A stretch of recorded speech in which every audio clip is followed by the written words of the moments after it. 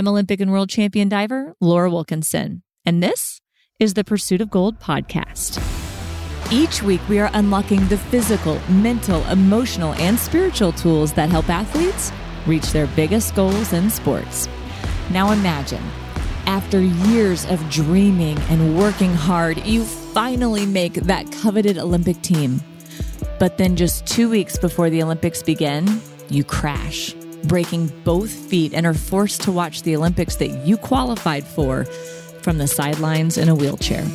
That was the start of Emily Cook's Olympic experience. It took her 3 long years to come back from that injury, but that comeback paved the road to her making the next 3 Olympic Games.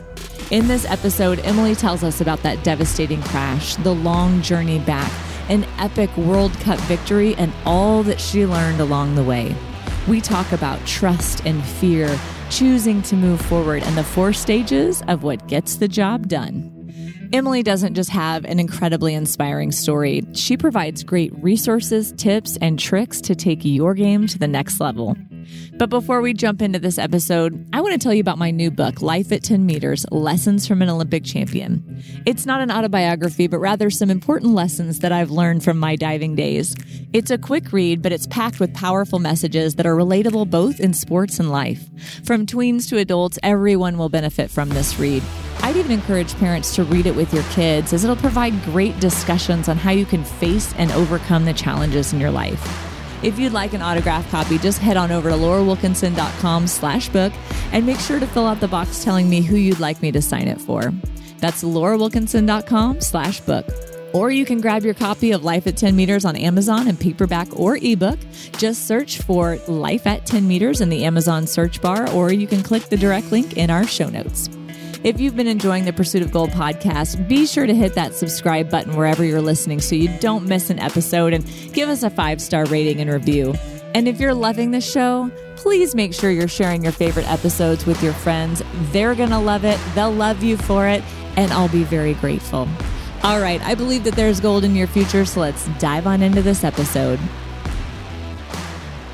Emily Cook, welcome to the Pursuit of Gold podcast. I'm so excited to finally dig into your story today. After a few logistical bumps, we've got you on. Thank you so much. I'm really happy to be here. Thanks, Laura. Please tell our audience why there were some logistic challenges, because you have somebody who we might hear in the background in a little bit. Yes, absolutely. Life has changed a little bit in the last few months. We welcomed Charlie into the world about 4 months ago. So Charlie is our son, and he is so much fun. So he's hanging in the background with his dad and his grandpa. And he may say hi at some point, because that's what life working from home is like these days. Exactly. Oh my God. So I have to ask you before we get started, how does motherhood so far compare to being an Olympian? Like the training and the day in, day out, the exhaustion, like compare the two. Oh my gosh, it's totally different. It's the best thing I've ever experienced. You know, I mean, we've had so many incredible experiences as athletes, and I'm completely blown away by how amazing being a mother is. It's also incredibly challenging, just like being an athlete as well. There's a lot of parallels for sure. The exhaustion, especially at the beginning, was mind-blowing. But he's starting to sleep through the night, and we're just so thankful for him. It's wonderful. It's an incredible experience. That's so awesome. Well, congratulations. I'm so excited for you guys. I've got 4 not so little ones anymore. They're growing big, but yeah, it's just every time it just blows you away how amazing it is, and watching them grow and change. So yeah, I'm super excited for you.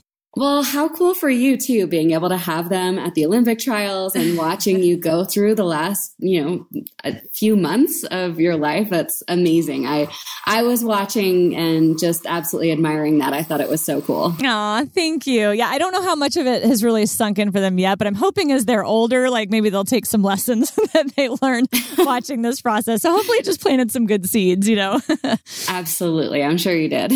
Well, Emily, I have been following you for a long time because you're an aerial skier. And to me, that is like the most relatable Winter Olympic sport compared to diving, because, you're doing all the acrobatics in the air. So I know you didn't just start as an aerial skier. Like, walk us through kind of how you got into sports and how it led into aerial skiing. Absolutely. So I was raised by my dad. My mom actually passed away when I was very young. So I was raised by my dad, and I was kind of a wild child. I had a lot of energy. And so my dad put me in gymnastics really early, and he loved to ski. And so he taught me to ski as well. And as I grew up, it just was obvious that I loved both sports so much. So somebody noticed and recruited me into aerial skiing. And so when I was about 12 years old, I went to Lake Placid, New York, and I took my first flips on skis into the water. So we actually train into the water, similar to diving, but with skis on off of a ramp with plastic on it so that we can ski on it in the summer. And I just loved it. I thought it was so much fun. And so I decided to start focusing my energy on that. And, I still dabbled a bit in gymnastics and obviously loved skiing every day, but really started focusing on aerials at that time, and decided I wanted to go to the Olympics right around when I was 12 years old.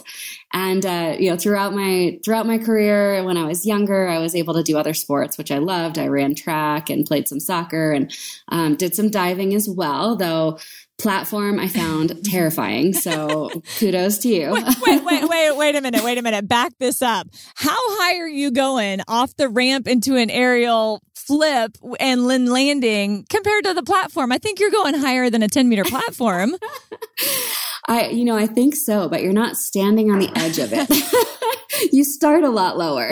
I don't know, but like you have to land on solid ground. How is that not scarier?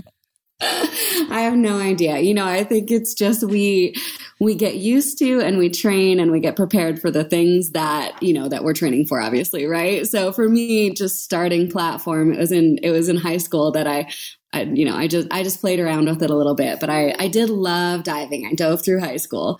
But once I got to 3 meter and then platform, oh my gosh, you guys are amazing. And the interesting thing too is that right now up at the Utah Olympic Park in Park City, Utah, which is where I'm calling from, they have that new diving facility. Have you seen it? Yes. This has been really, really cool. Ellie Smart set that up, and it has been so awesome. So they've set up scaffolding platforms, all the way from it's got the lower 3, 5, 7, 10, all the way up to 27 meters, which is what the high divers on the World Circuit do and the Red Bull World Series do.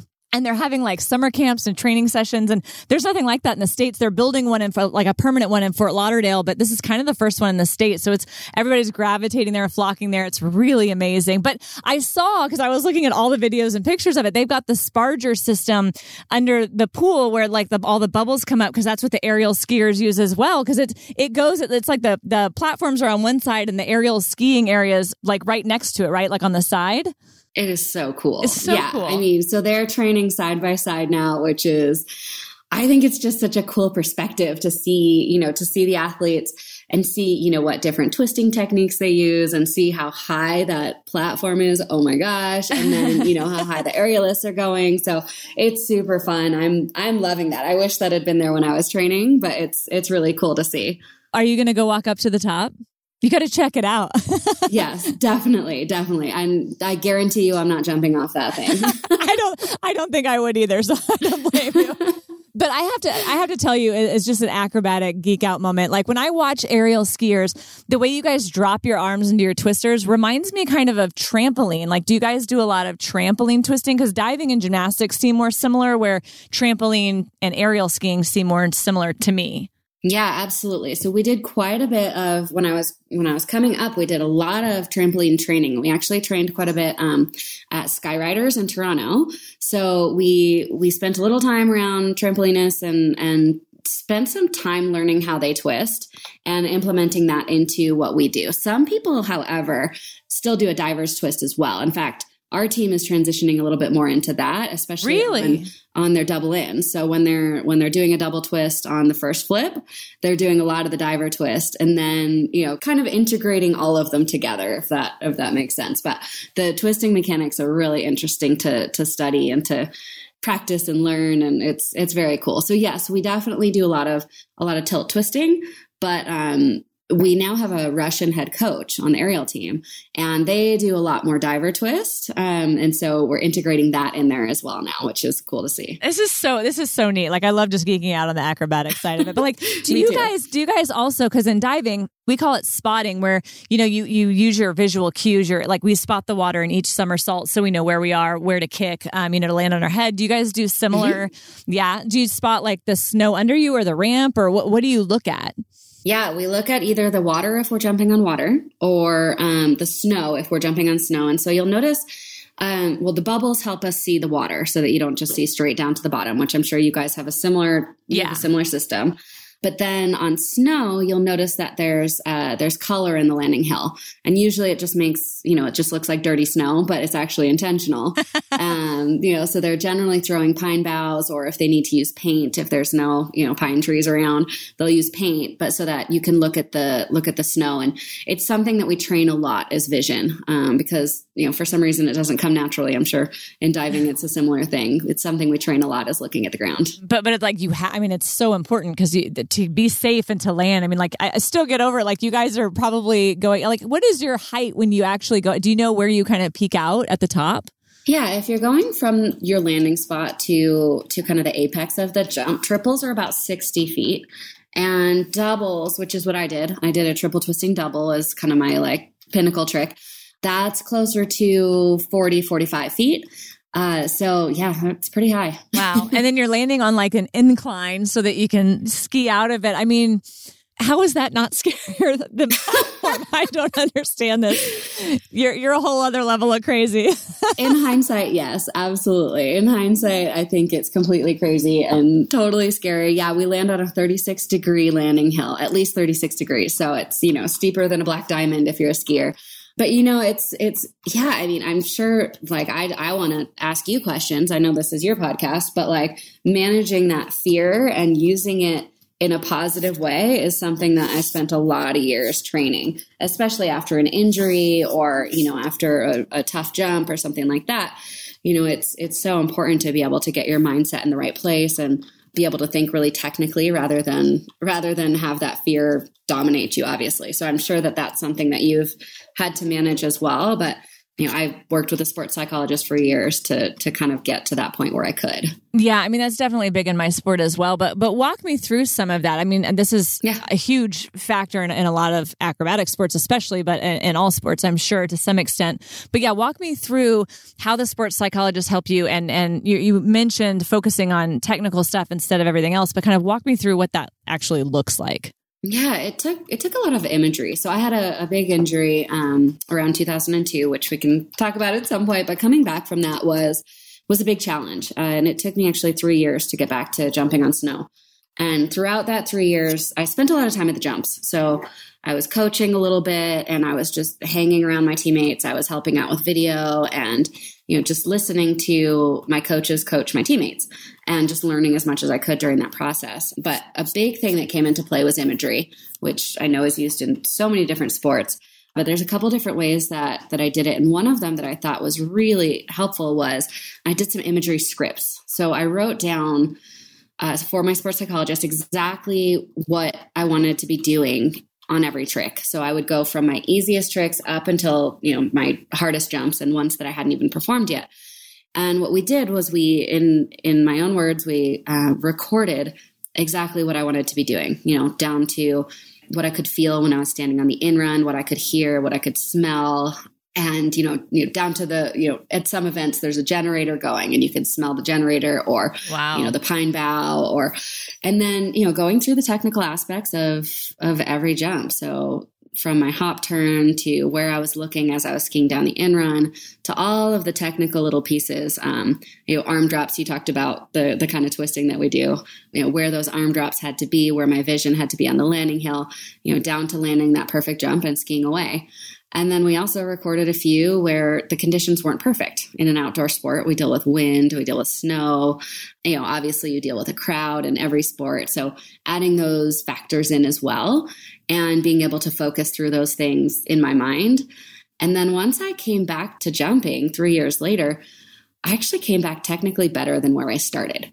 it definitely took some training as well to implement that. But, right away, rather than, putting out fires and fixing things that I wasn't doing well, I kind of started from scratch and was able to build towards exactly how I wanted each jump to be, rather than, trying to eliminate old bad habits, if that makes sense. So that was one of the things that we did. And then, of course, coming back from an injury that took you out for 3 years, there's a lot of fear involved in that as well. So we talked through a lot of what we called negative thought stoppers. So, for example, if I was on the hill and I was experiencing some pain from my injury, which happened for a long time, and with that pain creeped in, either some anxiety or some fear, I trained myself to be able to replace that thought with another thought, because your brain can only keep one thing in your mind at a time, right? So sometimes I would picture a red balloon blowing up and I would pop it, and then that would kind of trigger me to think of something else.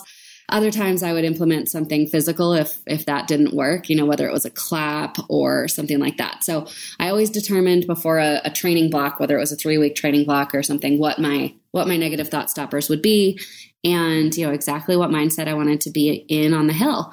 I used music a lot as well. So if I was too mellow, I could use music to bring myself back up. If I was, anxious or nervous, I could use music to kind of bring that anxiety back down. So those are a couple of the things that I was able to do going into, 2006 was the first games that I was able to participate in. Oh my goodness. I love that. And we'll probably dig more into that as we walk through your story, but you did bring up your injury in 2002. I mean, that was your first big shot at the Olympics, and you made the Olympic team, right? Yeah. So I made my first Olympic team in 2002, which, as I said earlier, when I was 12, I said I wanted to make the Olympics in 2002. So this was, 10 years in the making. And I mean, that feeling of qualifying for your first Olympic team is just the most amazing feeling in the world. Oh, yeah. So yeah, it's just the best. So I got the chance to do that. The event was our Olympic qualifier. It was on our Olympic site, since the Olympics would be in Salt Lake City in 2002. And I was just over the moon excited, to be able to compete at home. I was living in Utah at that time and have all of my friends and family out there cheering me on. It was the best. And then once you qualify for the Olympics, you have to keep going, right? You keep training, right, and you keep going to competitions. Yeah. How long from when you qualified to when the Olympics were supposed to start? So the event was on New Year's Eve. So it was, January 1st. And then opening ceremonies were, February, right in February. So it was a pretty short time. It was less than a month. Gotcha. Till we were, traveling over to the games. So during that time, we kept going and we went to more competitions. We went to Lake Placid, which is where I started jumping. And we had a World Cup there. And it was not great weather and snow and wind that'll slow down your speed and it'll affect your jump. So I went into the jump and I knew I was a little bit slow, but I had trained myself to commit to a jump when I've hop turned and started down the in run.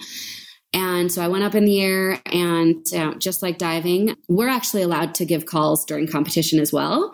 This was training, but so I heard everybody on the knoll, or, where the coaches stand, coaches from the US, coaches from Australia, coaches from Canada, etc., all saying pull. So, in diving, what pull means, right? You make your body as small as possible and try to flip faster. And I did land right on my feet. I was too slow. I was flipping too slow, and I was too low to the ground, and I landed right on my feet, but I landed on the flat part of the hill.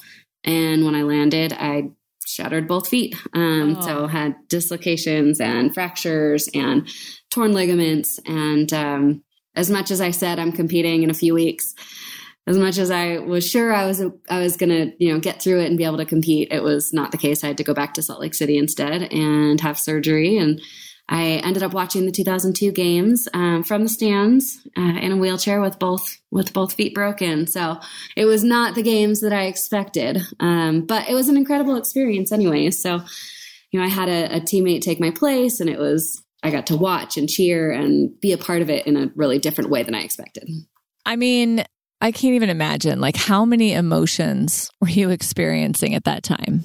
So many, it was an interesting time in our world as well, because 9/11 had just happened. And, I have one of my most vivid, most painful, and also most motivating memories was watching the flag from the World Trade Center, come in the stadium. And so there was a number of athletes that carried the 9/11 flag that was, hanging over the World Trade Center into the opening ceremony stadium. And I remember watching that happen.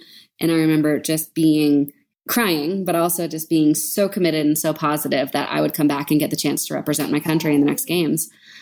And it was sad and it was hard. And it was also, in my mind, there was nothing that was going to get in the way of coming back and getting the chance to compete in the next games. Awesome. So right from the beginning, you were like, this sucks, but I am done.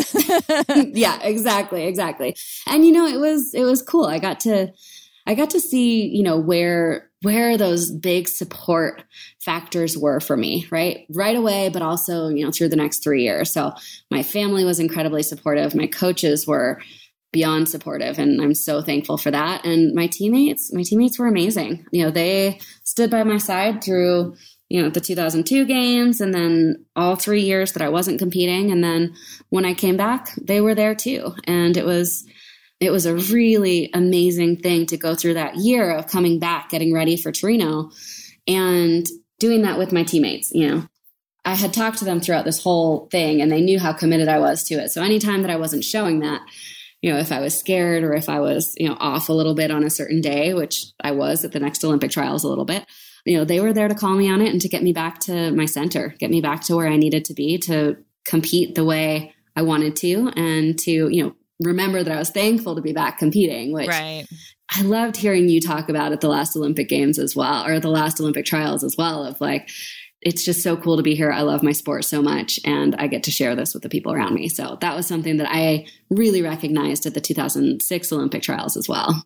That's cool. It is good to have people who can kind of help you refocus and like make sure you're thinking about the right things and gaining a good perspective. If you're getting too caught up in something, they can pull you back and be like, hey, wait a minute. Kind of like you said, like you're here. Yes. Oh, anytime you're shooting for something huge, it's so easy to get caught up in that train. So yeah, you got to have the people around you, the good people.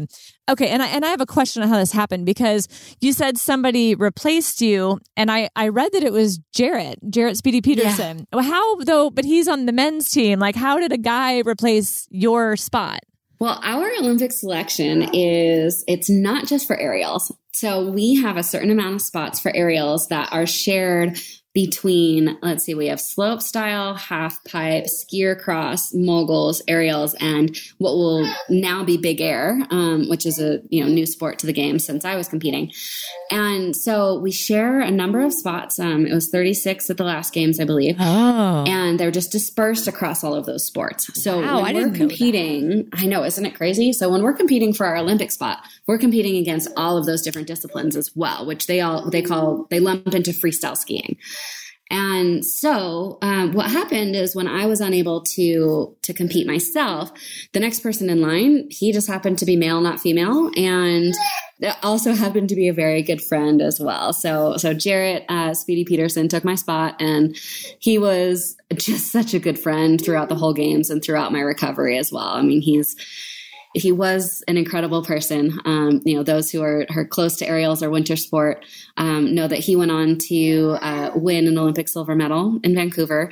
And then shortly after that, he took his life. He battled depression for the majority of his life. And sadly, those demons won about a year and a half after he won his silver medal. So he's no longer here with us, but, we love him. We miss him. It's been almost 10 years since he passed away. And, in his honor, we created the Speedy Foundation, which it provides resources for mental health and mental health first aid courses, which is super important because those of us around him, we had a really hard time knowing exactly what to do when he would reach out when he wasn't doing well. And so, we now, I was on the board of that foundation for a while, and the Speedy Foundation trains people to know what to do when someone is in crisis. So super important foundation, and one that I'm I'm very close to and love very much. That's absolutely awesome. We will make sure to link to that in the show notes if anybody needs to access that resource. That is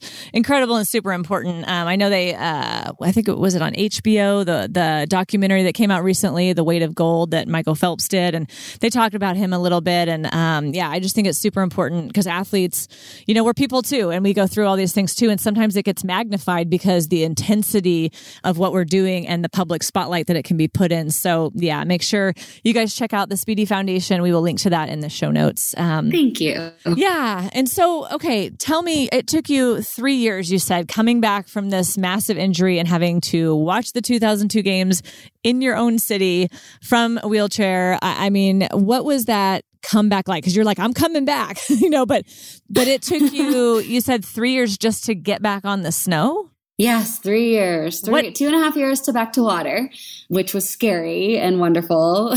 Was it just that bad of an injury, or like was there constant issues, or like walk me through what it was like? Well, so we got 1.5 years into the recovery, and I thought that was going to be it. I thought we were going to be good, and my left foot really just never healed the way it needed to. So the biggest problem is that the bones in my foot were dislocated as well, and so resetting that was the biggest challenge. So if you can picture my hip and my knee being in alignment, my foot was angled about 45 degrees out. Oh. So putting that in a ski boot just, really didn't work. So what we did 1.5 years in, my doctor, who's amazing, I still talk with him to this day, Tim Beals in Park City, Utah, he did a fusion. And so they fused the bones in my foot, and that took another year of recovery for that. So a couple of surgeries later, 2.5 years after the original injury, I was ready to go. And, that process was, it was scary, but what it took, the biggest thing that it took was accepting that I could put all this work in and come back to my sport and the exact same thing could happen again. Being okay with that. Once I was like, well, all right, I've had an awesome life for the last 3 years, and, whether I make the Olympic team or not, I'm going to be proud of the effort that I put in. I'm going to be proud of, putting everything on the line and being, 100% committed to every training session, to every workout, to everything. And I'll be able to walk away proud of what I've done. And so once I was able to really accept that I could put in all that work and it could happen again, the anxiety around the potential of that happening disappeared. So I was able to be up there, and yes, I was sometimes still, afraid of the trick or a weather event or something like that. But I was able to take a deep breath and say, okay, are you committed to being here today? And the answer was always yes. And once that answer was yes, I was able to put it away. And, it kind of was like, as funny as it is, it was like robot mode, I was able to put the emotions away and just focus on the technical pieces that I needed to do to, one, stay safe, but also to perform well. I made a choice, and that choice was that once I chose to be out there on that day and to be, whether it was training or competing, I chose not to give myself the permission to decide whether something was safe or not, if that made sense. So I had this conversation with my coach, and I said, look, I trust the training that I've done. And if you say, you're ready for this trick, I completely trust you, and I'm going to, almost like take that permission away from myself to make a choice, whether the weather's bad or whether it's a new trick or something like that, just so that I can be up there and completely focus on what I'm doing. So I trust that if I'm doing something that's beyond my ability level, or, that the weather's not good enough for me to be able to compete safely, I trust that you're going to make that choice for me. So that was, it was a really challenging thing to do, to give over that, that permission to be scared almost. And just be able to be up there and focus on the technical aspects that I needed. I love this so much. I have like this little 5-day fear challenge people can do on my website. And we talk about how like fear, like unless you face it directly and deal with it, it will always be there. It will always be there in the back of your head. You try to push it aside. It just makes it worse. It just makes it stick there even more. But when you face it like you did and you like deal with, okay, this could happen again, then you can actually move past it. And that's like, it's such a hard thing to do. But when you actually can do it the one time, it gets easier and easier. And you realize the power of that. I love that you just hit this nail on the head. That is so, so good. And the permission, like giving that, first of all, trusting your coach, right? How many of us don't trust our coach? And you have to trust your coach and you have to be coachable. But especially when you're a little bit older, you know what I mean? And sometimes it's easier for a kid because you're used to trusting your parents or trusting, whoever the authority. But when you're older, sometimes you're like, I'm going to make these decisions for myself. But to instead surrender that and be like, I am totally in your hands and I trust you. That is so cool that freed you up and just allowed you to move forward. I think that is just so huge. I know divers that I'm going to be talking to them about that. Be like, you need to go listen to Emily's podcast because this was amazing advice. I absolutely love that. Well, and it's not blind either, right? You don't just like go blindly trust someone, but you have the conversations that are needed in order to get to that point, right? So off of the hill, we would say, okay, what are we comfortable with? We're comfortable with this amount of wind, or we're comfortable up until this trick, or, right? So you establish that before you get on the hill or before you walk up the stairs to the platform or the ladder to the platform, or, you establish that ahead of time so that once you're in the moment, you can just focus on what you need to focus on. Right. So that's good. That my coach was so open to doing that, and it made a huge difference. So, standing in the gate, once I got to the gate, it was done, right? If I had any considerations, whether it was on the chairlift or, prior to a training day, I would have that conversation. Hey, the weather's not perfect. I'm a little bit nervous. Let's talk about, what the parameters are today, right? And then you get that out of the way before you're actually in the situation where it can negatively affect you. Well, okay. So walk me through in this 3 years that it took you again to fully heal and fuse. And I have a 2-level cervical fusion. So I have a nice titanium plate and 6 screws in my neck. So I understand it took me a year to come back and be on 10 meter again. So I completely understand that.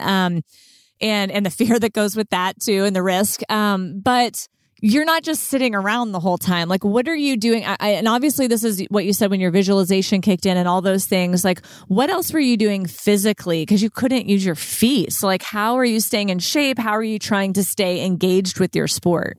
Yeah. I mean, physical therapy was tough for sure. I'm not going to lie. It was hard. And it wasn't what I had like, quote, signed up for. Right. I mean, it's so easy to say like, it's so easy to say like, well, you have to love your sport, right? Well, you do love your sport, but sometimes the part of your sport that you love is not what training is, right? So, there were a couple levels of what I went through to get through that part, right? So I joke that like there was this one conversation I was having with a classroom of college students, and one of the students said, how do you stay motivated every day? And I was in the middle of training and I was like, I wasn't motivated this morning at all, actually. And so I had to think about it. And I was like, so I wasn't motivated at all this morning.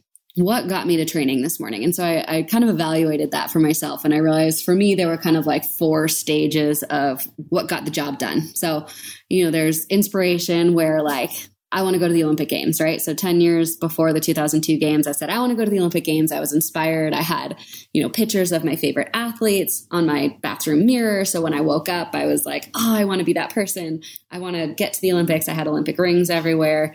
That inspiration piece, like that's awesome. And that works sometimes. And then the motivation piece works sometimes. And then there's like 2 other steps to this that like really made a difference for me when things were hard. And one of them was just the straight up commitment, like I'm going to show up because I said so. And, again, just like not giving myself permission to not show up. Once you get there, it's a lot easier. Just that straight up commitment piece. And then every once in a while, like as humans, we're just not reliable. We're not reliable to our own commitments. We're not, sometimes it just doesn't work. And so one of the things that I was able to do over the years was train the people around me to relate to me as someone who showed up. And so if I didn't show up, it wasn't like, oh, Emily didn't show up again. It was like, something must be really wrong. I should call her.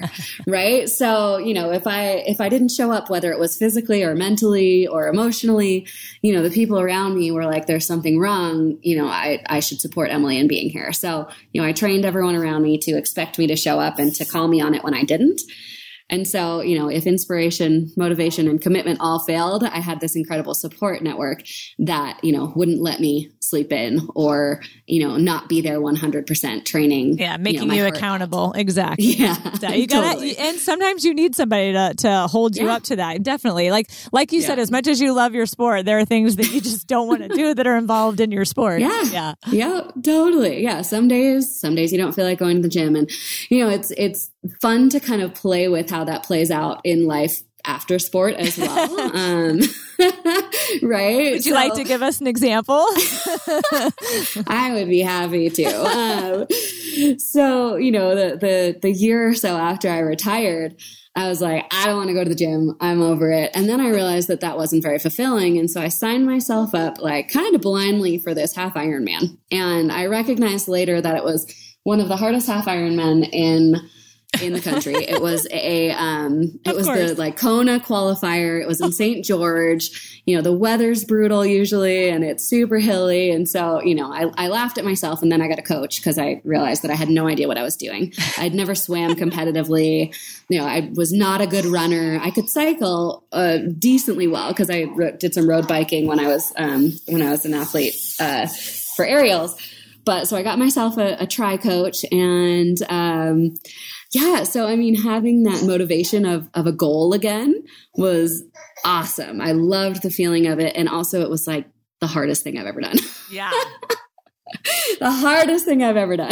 We're those quick twitch athletes. We don't have that cardiovascular ability. Everybody tells us, you should do like Ironmans. You should do a marathon. I'm like, are you kidding me? I can't run around the block. Like, that is not my gifting. Well, and then the injuries. Yeah, exactly. Right. So then the injuries are like, oh, well, I can't run today. So what am I going to do instead of that? Anyways, point being, thankfully I did have, that structure in place of like, wow, this is really hard. I'm going to get a coach. Right. And then when you have your coach showing up at the pool at 5 a.m., you got to show up, right? Or else he's going to be not impressed. So anyway, I definitely needed a lot of support in doing that half Ironman, the St. George half Ironman. And when I did it, I was incredibly proud of myself. I crossed the finish line. I started crying. And then I'm pretty sure I'm not going to do that again. I was just going to say to just check the box. And you're like, I'm good. Yeah. I checked the box. And so now, I'm 4 months postpartum, and I'm like, all right, what's next? So it's time for me to sign up for something next. It's going to be a cycling goal this time, I think, because it's, that's a little bit easier on the body to come back, but it's something that'll keep me in the game. So having a goal for sure is something that makes a huge difference for me. Oh yeah. And you can get the little baby seat, or the trailer on your bike and pull little Charlie around. So it'll be like a little extra weight for you too, a little resistance training. Yeah. And he loves watching me on the Peloton. So there you go. So there we go. Don't even have to leave home. Nice. Nope. So, okay, tell us about you've come back, and I know you talked about before you kind of confronted the risk of like, this could happen again, but I'm doing this anyway. You're coming in, you qualify for the 2006 Olympics. So you make the Olympic team again. I have to ask, was it in the back of your head? Like, am I going to get hurt before opening ceremonies? Yeah, it was. It was in the back of my head. And I had the opportunity to skip the Lake Placid World Cup, which always comes right before the Olympics, and which was where I got hurt 4 years earlier. And I thought about it. It crossed my mind. And, I sat back, I thought about it, and I chose to go anyways. And once, it's all about choice, right? Like once you make that choice, then again, like you don't give yourself permission to second guess it. Right. So if you choose in, you just go forward, with all of the passion and all of the heart that you have. And so I chose to go to the Lake Placid World Cup, and I placed fine. It wasn't, my best finish in a World Cup ever. I think I got 7th or something, but, I went there and I felt really proud of myself for getting through that. And, when I finished that competition and training block before the Torino Games, my heart was very full, and I knew that I was going to get the chance to actually participate. And so walking into those opening ceremonies with my teammates, with Speedy, who we talked about earlier, and Jana, who's still one of my best friends, walking in with the two of them was the coolest experience ever. I mean, walking into an opening ceremonies, the sound is deafening, and, the the adrenaline is so cool. And, I can't imagine how it's going to be this time. I've been thinking about, this coming Friday and how it's going to be for everybody without spectators there. But regardless of who's there watching, that you've accomplished something that you set out to do so many years earlier. And it's an incredible feeling. So I know for these guys going into Tokyo, it might feel a little bit different, but the pride of being there and representing your country is incredible. And they'll get the chance to feel that as well. Oh, definitely. The competition didn't go quite as well as I wanted to. And it's kind of funny. Obviously you get there and you expect to perform your best. And when it doesn't happen, it's kind of devastating. So I went into my first Olympic qualifying jump. And when I landed, my feet started going apart. I got caught kind of by a snow snake is what we call it. And I ended up, sliding down the Olympic landing hill on my stomach. And it was so sad. I sat at the bottom with my head in my hands and I was like, I can't believe that was my Olympic debut. And then I got up and I looked around and my whole family who had traveled to Italy was, right at the front of the fence because they had been there for 10 hours staking out the perfect spot. Oh, man. And they were all cheering like I had just won a gold medal. And my conversations with them later were like, well, of course we're proud of you. Like, yeah, we know you crashed, but you just accomplished what you set out to do 14 years ago. So it was a cool feeling anyways. It was an incredible experience. And, I knew what I had to work on for the next games coming up because I wasn't done. And thankfully I got to go to 2 more games after that and then one as a coach as well. So it was pretty cool. Well, I love 2 years after Torino 2, you won your first World Cup in front of 30,000 people or something in Moscow, right? Now, I want to hear all about that because that sounds like quite the event. It was awesome. It's actually Rob's favorite story. So I went to Moscow for our first event in Russia. We had never had, first event in Moscow. We had never had a downtown event before. And so they built this really cool scaffolding site.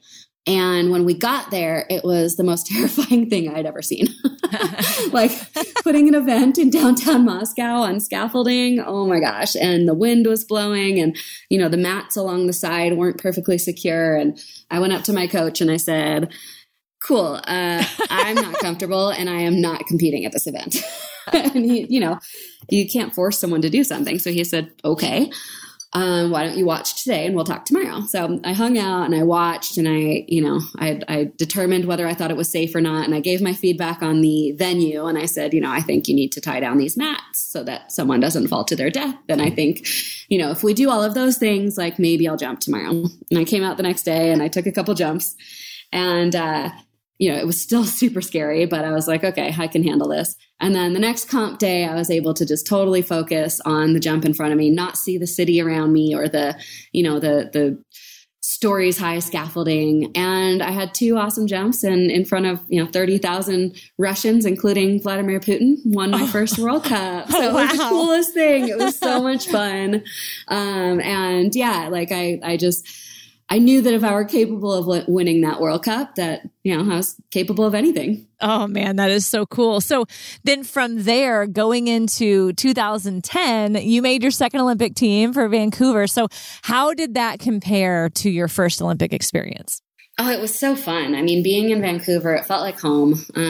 So many people were able to come up and experience that with me, and it was awesome. So I made the Olympic final on that one, which was incredible. It was such a fun experience.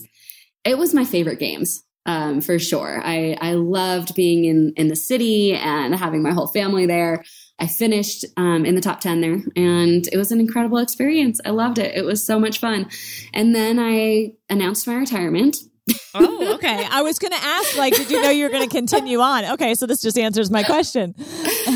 I was exhausted, yeah. Well, so wait. Back up. Did you announce your retirement before you competed or right after you finished?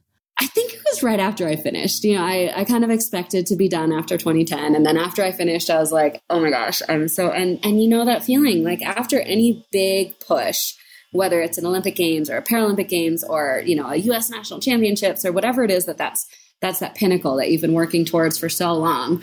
I was smoked. I didn't think I could do 4 more years. So I told my coach I was retiring.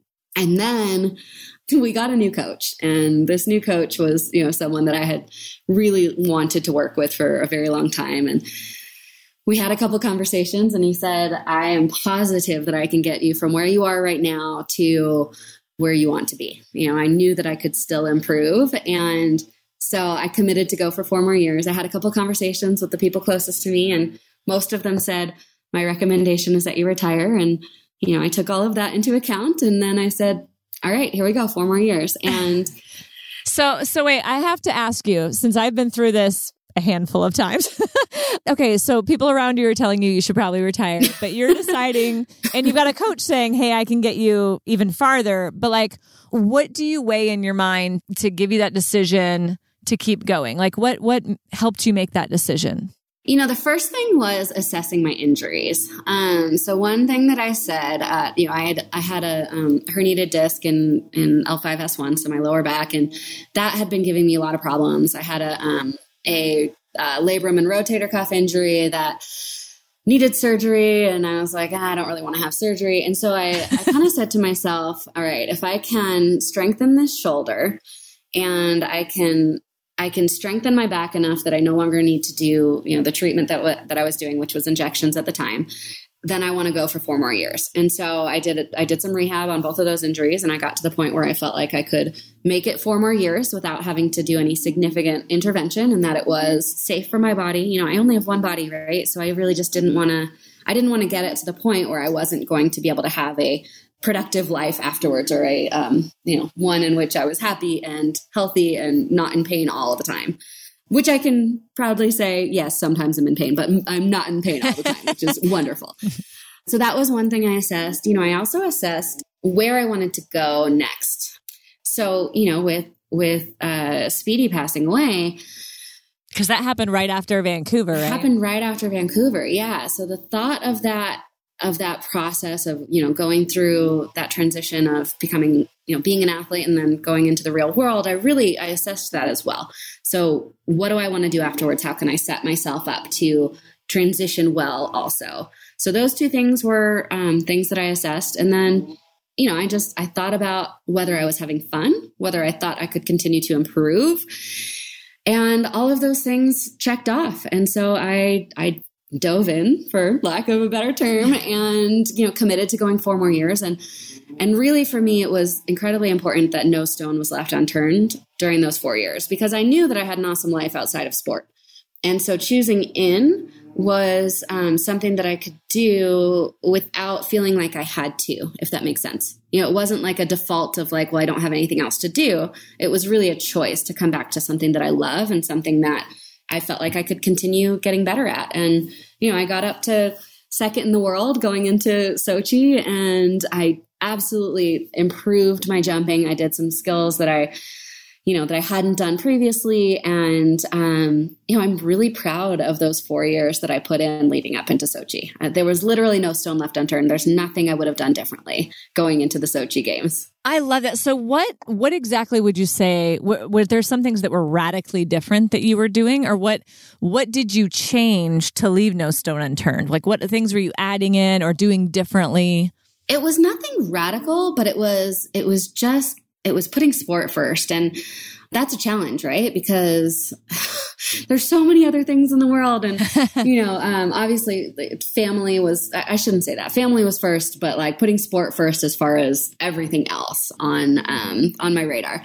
And so it was a daily choice. It was a choice of showing up 100%, no matter what my mood was, no matter what was going on around me.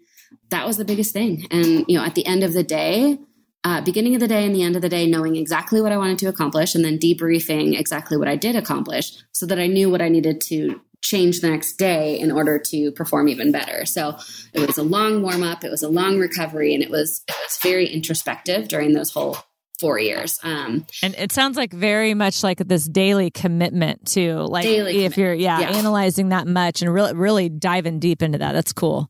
Yeah. I mean, my friends used to like joke that if they wanted to have dinner with me, it had to start at like 4:30 in the afternoon, because I go to bed at 8 o'clock. It was just a literal no stone left unturned, like total commitment to making sure that I walked away from the sport proud, no matter what happened. And so I went into Sochi knowing that I had done everything, that I had done, I had checked every box, and I finished 8th place there, which the result honestly was disappointing. But, when I got to the bottom of the hill, my mental strength coach slash sports psychologist is a close friend of mine. And I found her like pretty quick after I skied out of the mixed zone, which is where you do all your interviews and such. And she gave me a big hug and she said, "Are you okay?"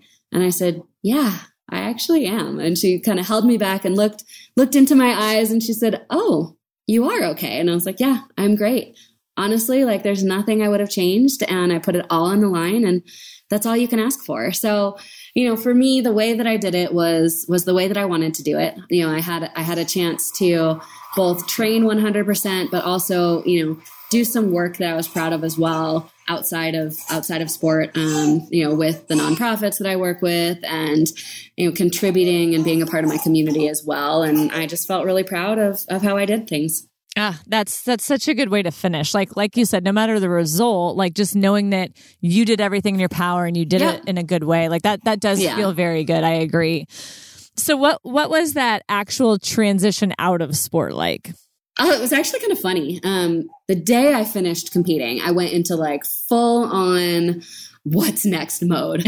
And when I look back, I'm a little bit like, okay, I mean, maybe I could have taken like a week off or something and like just relaxed a little bit. But I was like, okay, I got this. What's next? And so I went on this like countrywide tour where I basically just met up with everybody who I respected and admired. And I asked them, what do you love about what you're doing? And, all of those types of questions. And I ended up in an awesome job with Skullcandy that I loved. It was the coolest thing. I built out a high performance lab for them. I was studying how music affects performance, and my boss was incredible, and it was so much fun. So I did that for 2 years, and I learned a lot about, life after sport and about how a publicly held company works.